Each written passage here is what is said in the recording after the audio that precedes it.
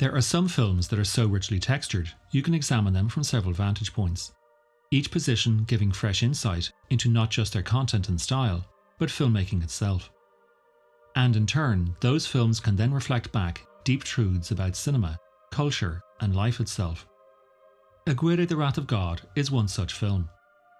Written and directed by Werner Herzog in 1972, and starring Klaus Kinski in the title role, it depicts the phantasmagorical descent into madness of a group of 16th century Spanish conquistadors as they make their way deep into the Peruvian jungles in an insatiable search for the legendary city of El Dorado. As such, Herzog's film is itself a river, the story constantly flowing to bring us to valuable ports on history, film production, use of location, the use of music, and the relationship between director and lead actor. This was the first collaboration between Herzog and Kinski, and they would go on to work together 4 more times in the next 15 years. Nosferatu, Wojciech, Fitzcarraldo, and Cobra Verde, which puts the duo in elite and interesting company. Several directors and actors have united over numerous films, to the point that sometimes critics rather lazily refer to the actor as the director's alter ego. But that is usually on the assumption that all collaborations are between male directors and male actors. John Ford and John Wayne, Akira Kurosawa and Takashi Shimura, John Huston and Humphrey Bogart, François Truffaut and Jean-Pierre Léaud, Steven Spielberg and Tom Hanks, Spike Lee and Denzel Washington. Before there was any such thing as a Republican or a Democrat, we were black. Before there was any such thing as a Mason or an elk, we were black. Before there was any such thing as a Jew or a Christian, we were black people.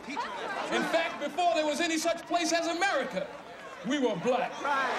While many of those collaborations work, concentrating on them alone means that you run the risk of overlooking seminal films and partnerships between directors and actresses. D.W. Griffith and Lillian Gish made 7 films together, including Orphans of the Storm, Broken Blossoms, and Way Down East. Joseph von Sternberg and Marlene Dietrich also made 7, including The Blue Angel, Shanghai Express, and The Scarlet Empress. Jean-Luc Godard and Anna Karina again with 7, including Viva la Vie, Pierrot le Fou, and Alphaville. Back to America, you have John Cassavetes and Gina Rowlands, once more with 7, including Minnie and Maskovitz, A Woman Under the Influence, and Gloria. Gloria, why don't you take a walk? We'll take care of that kid. You got that book, kid? Come here. Hey, Frank. What you gonna do? Shoot a 6-year-old Puerto Rican kid on the street? You don't know nothing. He don't even speak English. In Britain, Mike Leigh and Leslie Manville have made, wait for it, 7 films together, including Life is Sweet, Topsy Turvy, and Another Year. Which might make you wonder, is 7 the magic number, or the absolute limit?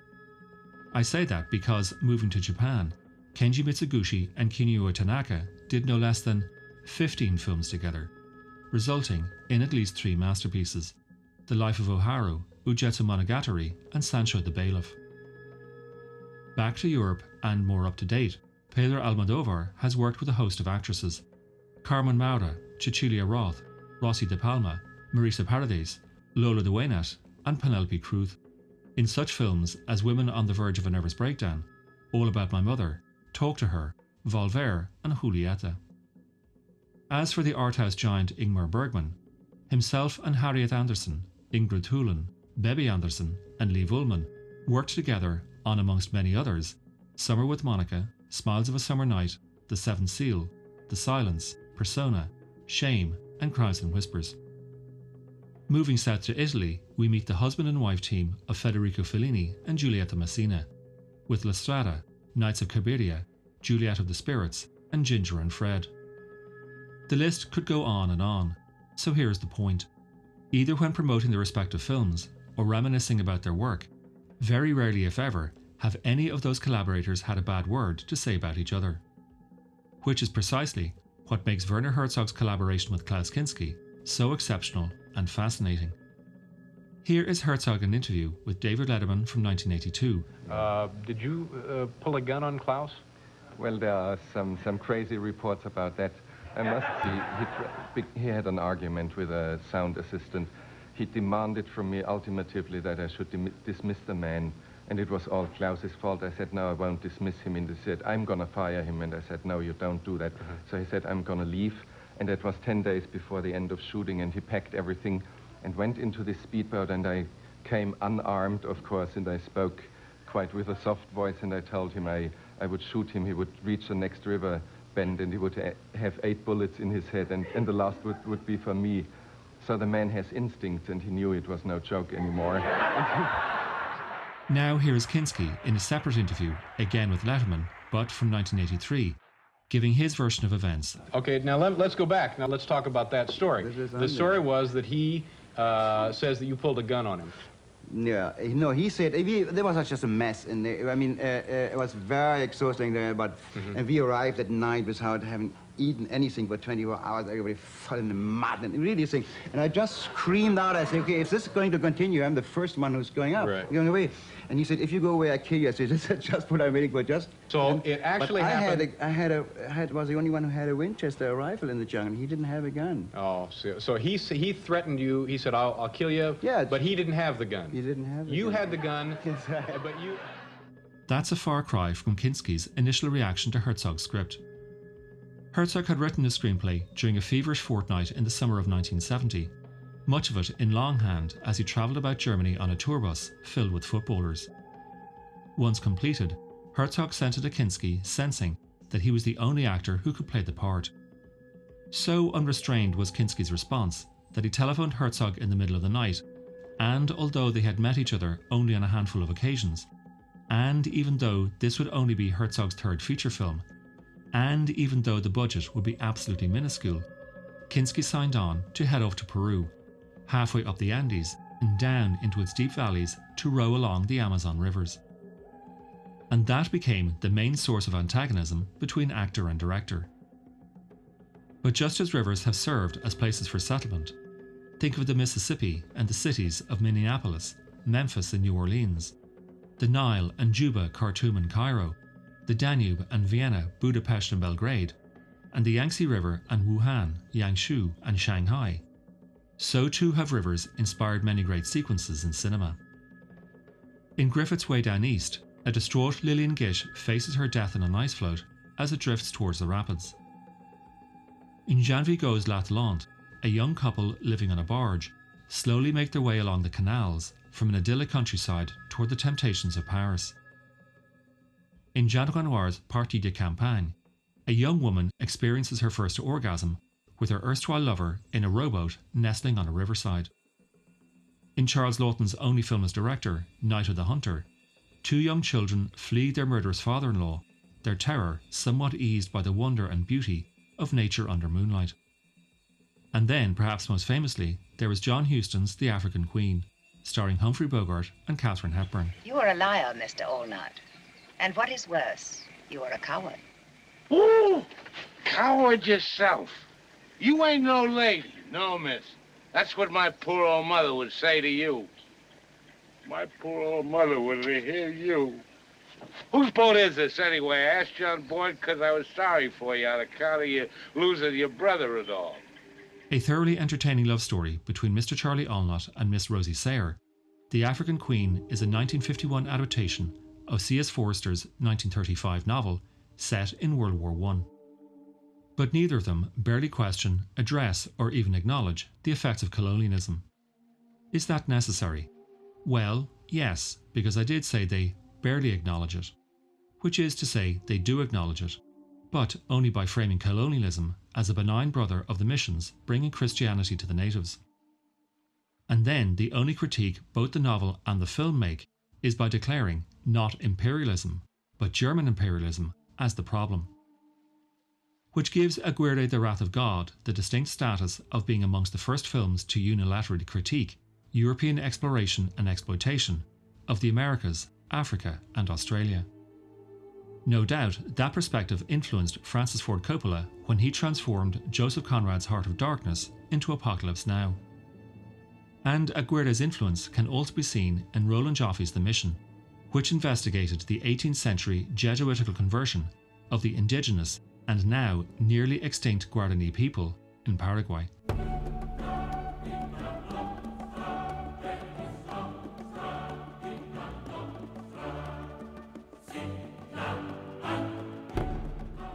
In addition to a post-colonial position and a river, another thing that Aguirre shares with The Mission and Apocalypse Now is the duress under which it was made. For The Mission, while on location at the Iguazu Falls in Brazil, almost the entire cast and crew were struck down with amoebic dysentery. Nonetheless, producer David Putnam submitted it as a work in progress to the 1986 Cannes Film Festival, where it duly won the Palme d'Or.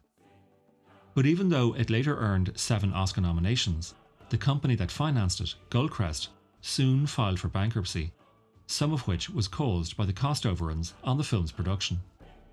As for Apocalypse Now, typhoons, earthquakes, a heart attack suffered by Martin Sheen, to whom the last rites were administered, and finally Marlon Brando turning up on set, having read neither the script nor the novel, saw the budget explode from 12 million to more than 30. A lot of which Francis Ford Coppola had to pay for by mortgaging almost all the assets he had secured from the fortune he had earned from making The Godfather and its sequel. Just one small step, looking for a man that wants to be president of the United States and having the cash to make it possible. Michael, we're bigger than U.S. Steel. By comparison to those mega budgets, Aguirre the Wrath of God cost all of $370,000. One way Herzog was able to keep the budget so low was by not commissioning a score. Instead, he chose music that had been composed without even the slightest inkling that it would ever be set to images.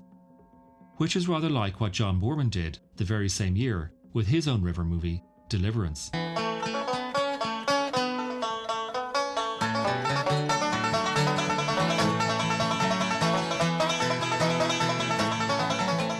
Aguirre the Wrath of God was not the first film to use exclusively pre-composed music, but the way Herzog deployed it undoubtedly affected other filmmakers. Think of Peter Weir's Picnic at Hanging Rock.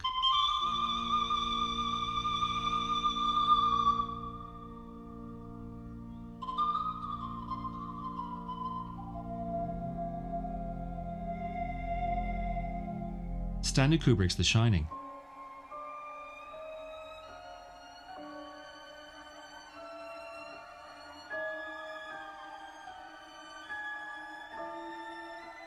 And Martin Scorsese's Shutter Island.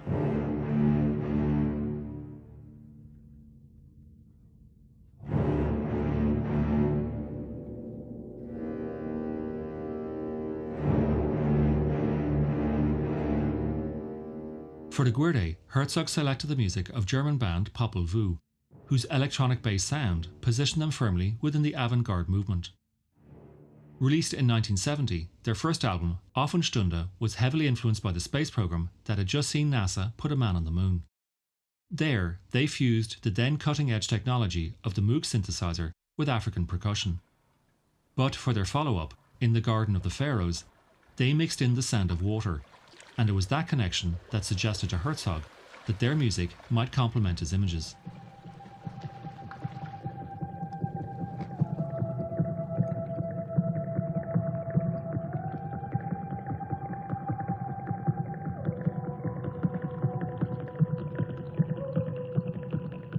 Herzog's instinct was right, and in all, Popol Vuh would go on to score another 7 of Herzog's films. The name Popol Vuh can be sourced to the mountainous regions where modern-day Guatemala borders Mexico. Although the name translates into English as Book of the People, the story it tells predates Spain's colonization of Central and South America in the 15th century. In fact, it was in response to the European invasion that the indigenous Quiche Maya people put into written words what had been their oral history. And so, the Popol Vuh manuscript provides a crucial link to the ancient mythologies of Mesoamerica. And it was into that ancient world Aguirre and his fellow conquistadors came in search of gold.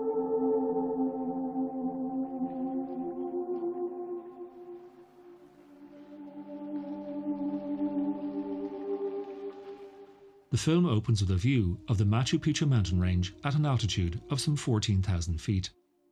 The image, lensed by cinematographer Thomas Mauch, who would light another 9 pictures for Herzog, shows us the peaks covered in cloud.